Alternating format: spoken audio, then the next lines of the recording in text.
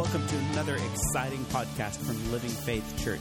It's our hope and prayer that today's message will bring you closer and deeper to the heart of our Lord Jesus Christ. Now here is our lead pastor, Pastor Dean Hackett. The church of the Lord Jesus Christ was birthed in worship. And in Revelation, in chapter 4 and chapter 5, it gives to us just a little snapshot view into what's going on in heaven around the throne room of God. And we discover it is nonstop worship. We can't really say worship 24/7 because there's no 24/7 in heaven. It's just eternity, right? We only have 24/7 here on earth. When we get to heaven, there's no 24/7. It's just like always, forever.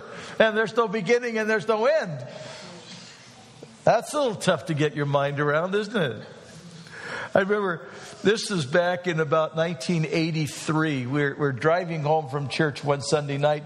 We were in the middle of an amazing 20 months of revival. And it was common for our Sunday night church service to start at 6 and go till midnight. Okay, and it was one of those nights when we had been there, and it was about 11 o'clock at night. We're heading home. And in the dark, in the back seat, I hear this tiny voice go, "That makes my mind hurt." It's from my son, who is only about 4, maybe 5 years old. And I'm going, okay, what makes a 4 or 5-year-old mind hurt, you know?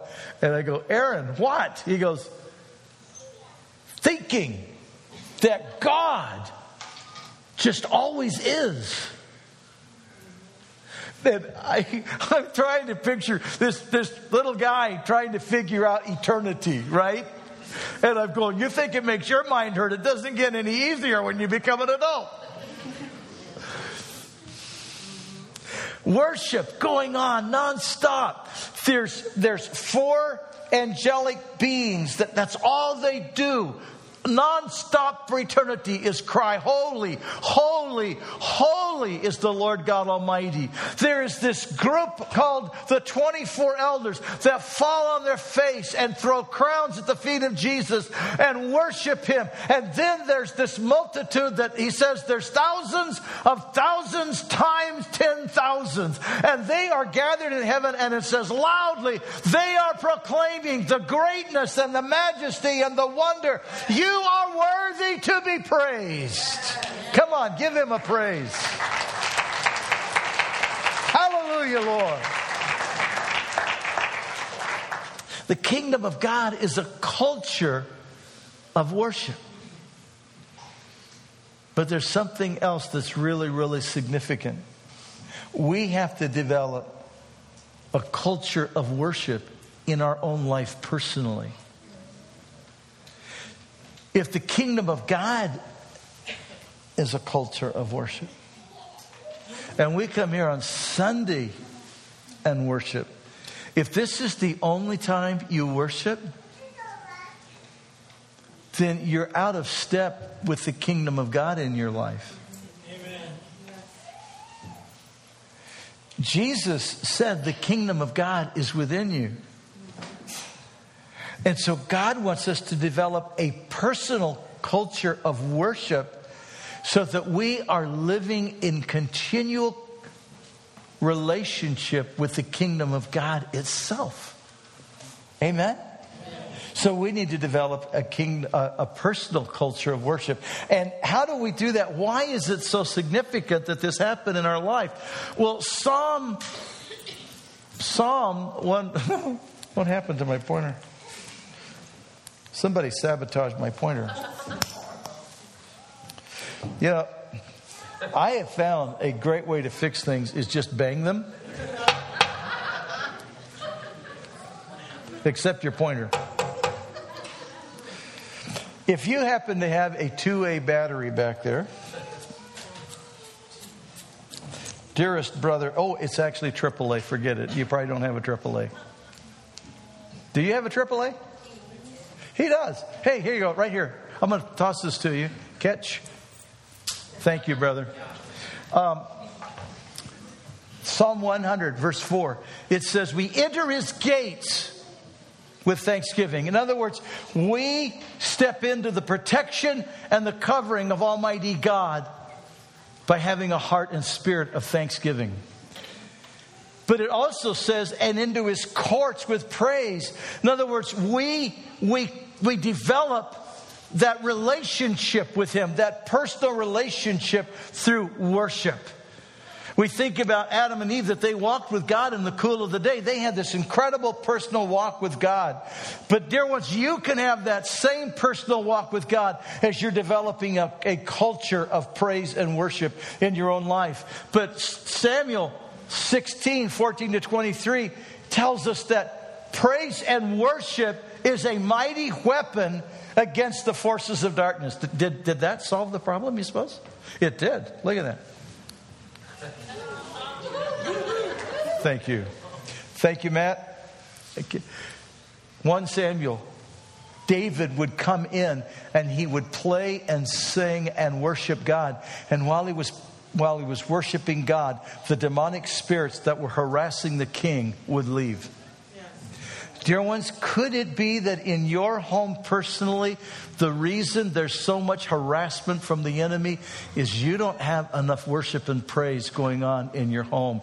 And if you would develop that into your family, you could drive those tormenting spirits right out the door.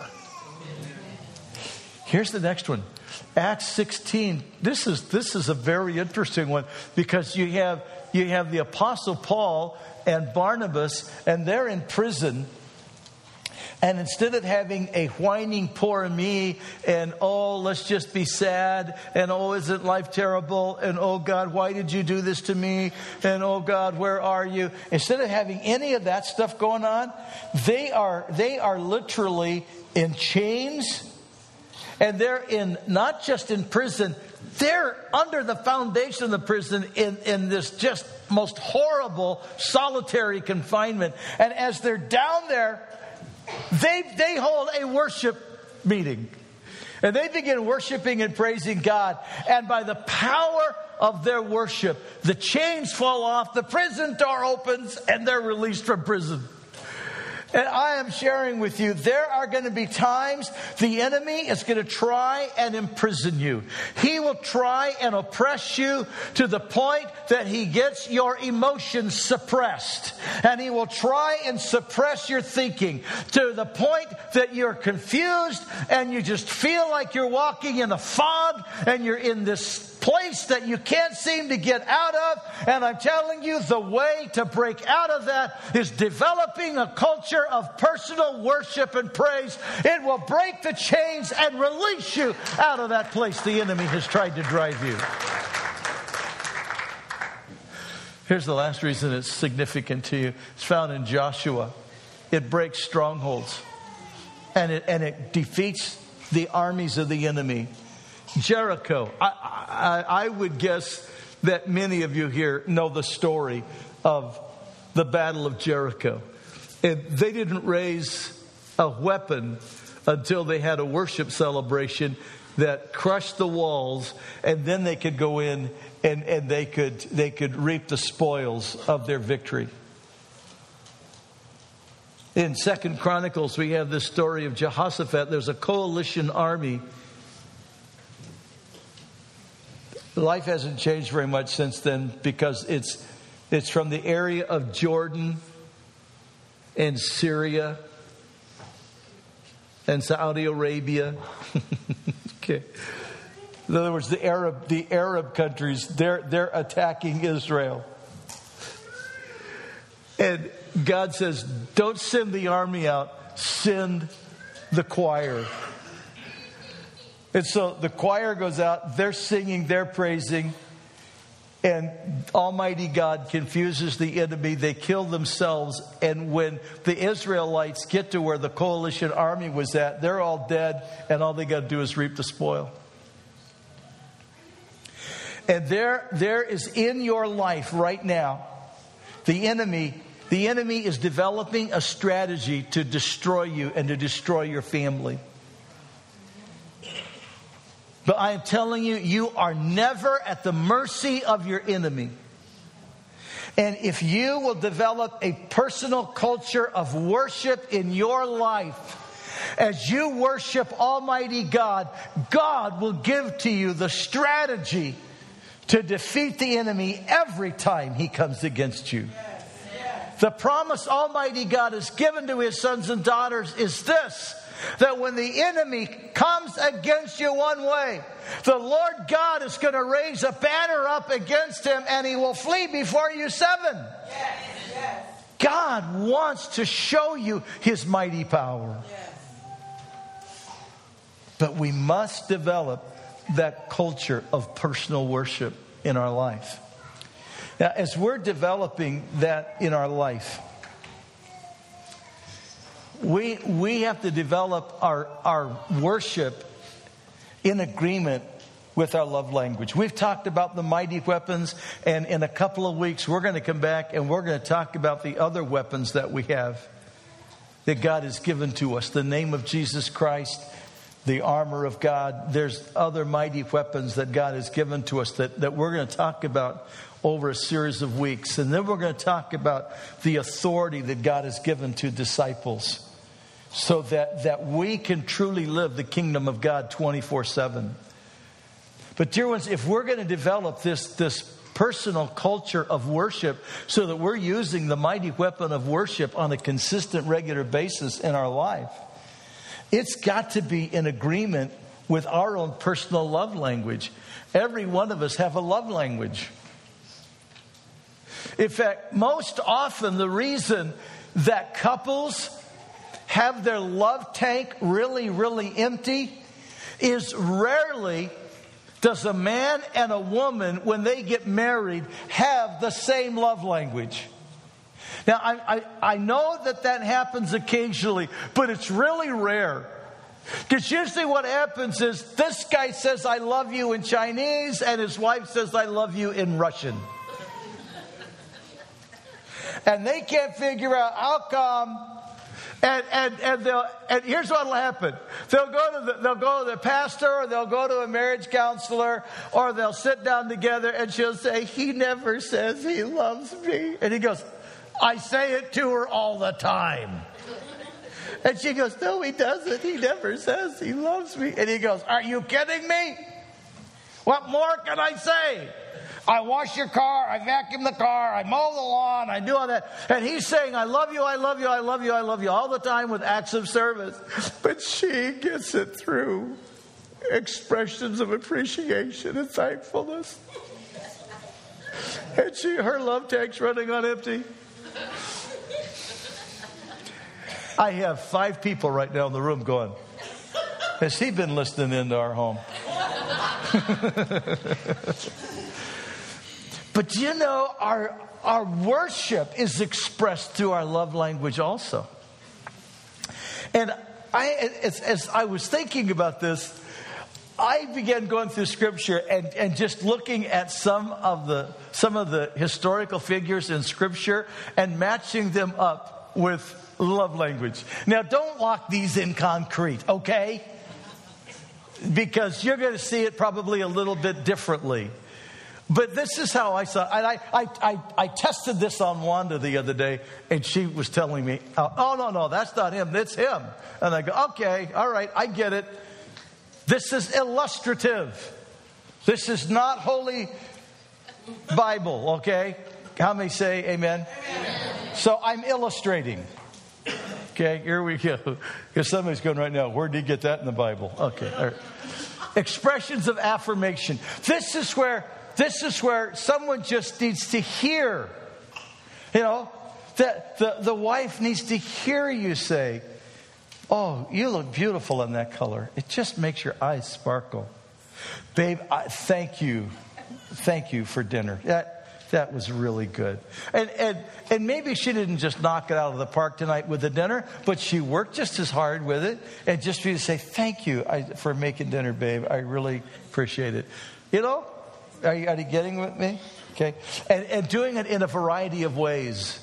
Little notes, saying it to her, walking up behind her, without giving her a squeeze and whispering in her ear, I just so appreciate you. And just different ways of giving those expressions of affirmation, expressions of encouragement, okay?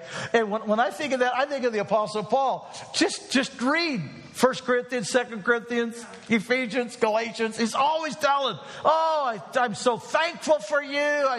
Amen? Okay? And I just go, this guy, that must have been his love language. He was doing it all the time. Okay? How about spending quality time?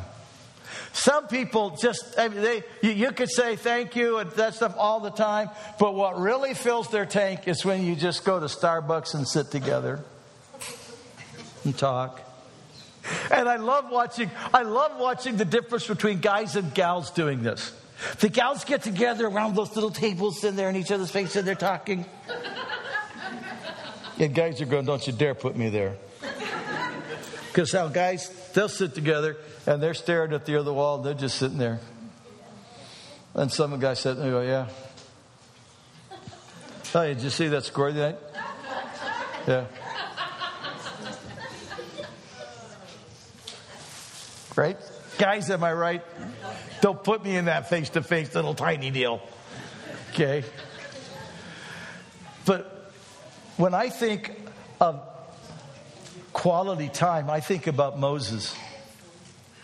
Moses would go to the mountain or he would go to the tent of meeting and spend hours just fellowshipping with God in quality time with Almighty God. And then there's this expression of service. The guy who I tell her I love her all the time. But how he's doing it is by doing stuff for her. Okay? Keeping her car running, doing things like that, And acts of service. That's my bride all over the place. Okay? Acts of service and quality time. She just loves that. Okay? And it means so much to her. That's why, guys, listen, I've got enough brownie points from now to the year 3030. And it's doing one thing, and I've done it for years. One simple thing.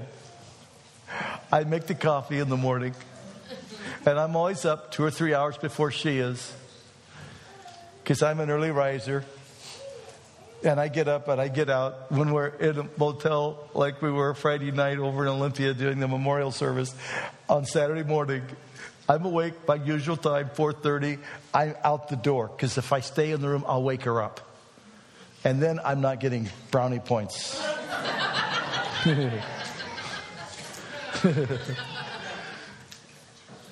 But I make the coffee, and then when she wakes up, I first hear her wake up. I go in, I take her cup of coffee, made her favorite way, and I get out of the room. You don't talk to her, you don't say hi, you just bring the coffee.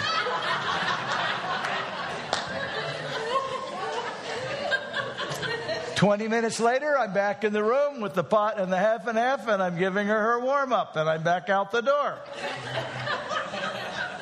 Hour and a half later, she's ready to say good morning.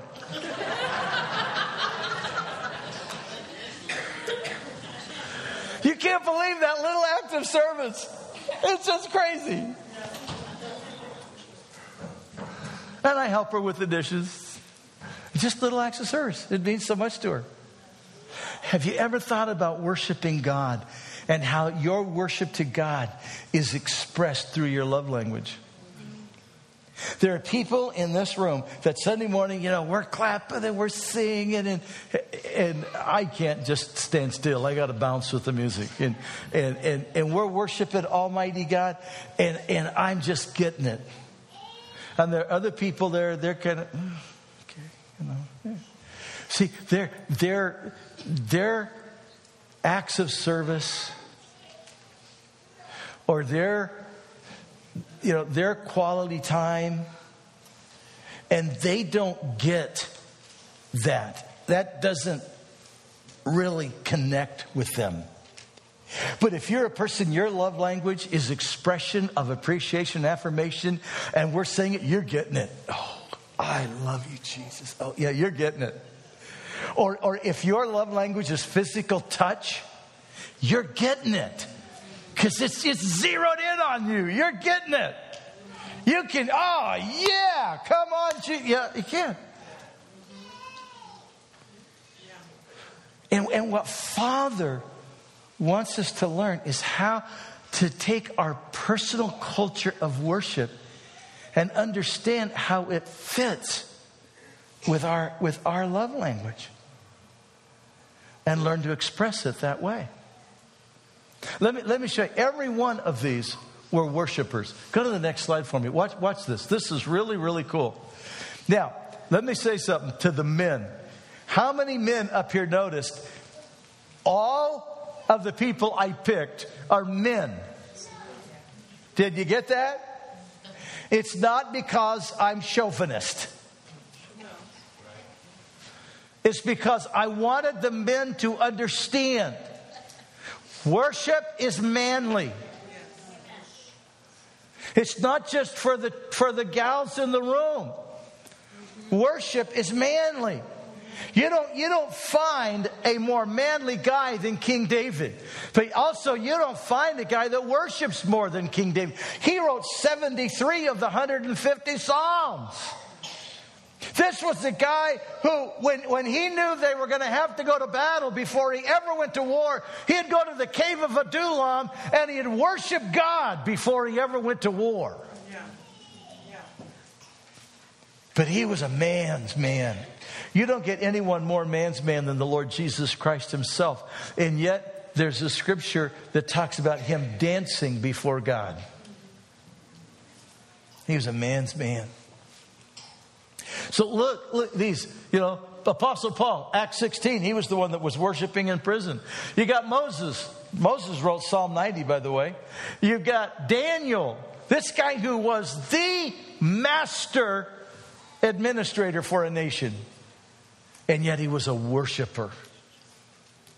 In fact, it got him put into the lion's den because he was a worshiper. That's kind of amazing. Peter, I love Peter. Peter loved gifts.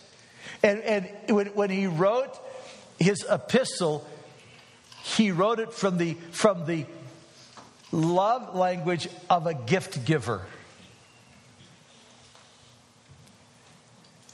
And he talks about, you know what?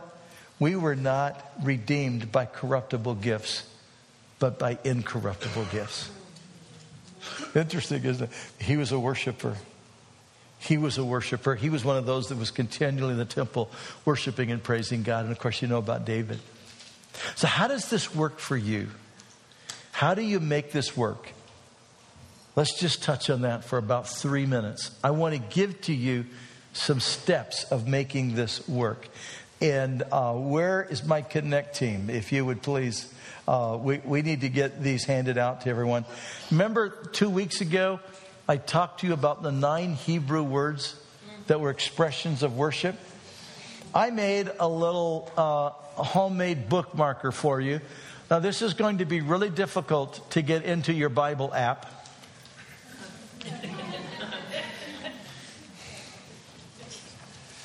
Five people got that. But you can put it on your refrigerator. You can tape it to your dashboard. If you happen to still use one of the Bibles that has pages, you can put it in there. Okay? But put this somewhere. I'm serious about putting it somewhere where you can get to it every day. And here's the steps I'd like to recommend to you. Number 1, would you go to the next slide for me, please. I'm skipping this one, okay? You didn't mess up. I'm just skipping this one. Set aside 5 to 10 minutes each day. I'm asking you from today on, would you maybe get up 5-10 minutes earlier? Or would you set aside a part of your lunch hour where you can get alone? Would set aside 5 to 10 minutes every day just for worship. This isn't the time to read your Bible. This isn't the time for you to ask God for things.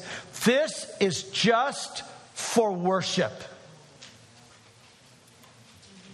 And I highly recommend that for that you download an MP3 or go to YouTube or buy the CDs, whatever, of whatever your favorite is. You know, if it's Hillsong United, Bethel, or Michael W. Smith, or the guy out of Georgia, I'm not thinking of his name, or Lincoln Brewster, or whoever your worship person is.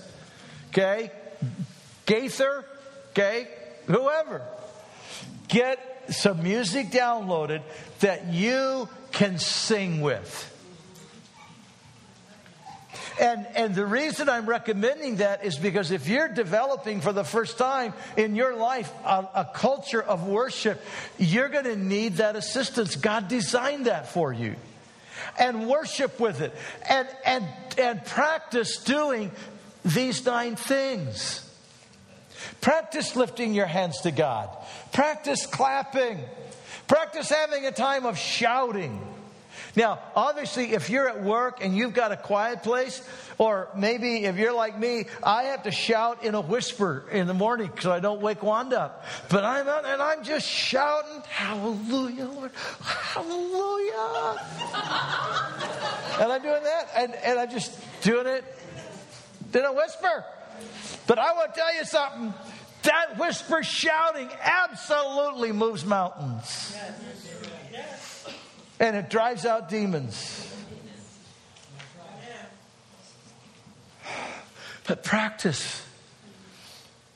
Practice. Develop this in your life. Develop it in your life so that you are continually walking in the kingdom of God 24/7. The power of what I'm saying to you came to reality to me several years ago in a powerful way. We were in the middle of a church plant. Most of you know that before coming here, Wanda and I had planted 4 churches and gone to 4 churches that were really, really broken and helped them get back to life-giving ministry. We were in the middle of this church plant. It was in the early months, and God was doing amazing things. It was growing really rapidly. Our first Sunday, we had 28 people. The next Sunday, we had 50 people. The next Sunday, we had almost 100 people. It was just crazy what God was doing.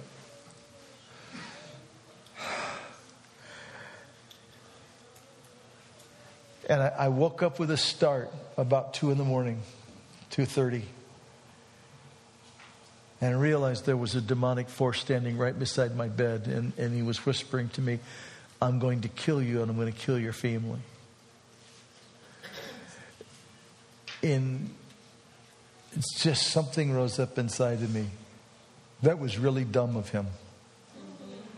Because it just rose up inside of me. And I jumped out of bed and I went out. And I'm not kidding you when I tell you, our house was literally filled ceiling to floor with demonic forces. Then we had an upstairs area, almost like a loft area where our kids' bedrooms were. And our bedroom was on the main floor. And I am walking back and forth. And I'm not pleading with God. I am declaring the name of Jesus. And I am proclaiming the greatness and the majesty of my God. And I'm proclaiming His blood. And I am proclaiming His mighty power. And I'm declaring how Jesus Christ had destroyed principalities and powers and made an open shame of them. And I am declaring and proclaiming back and forth.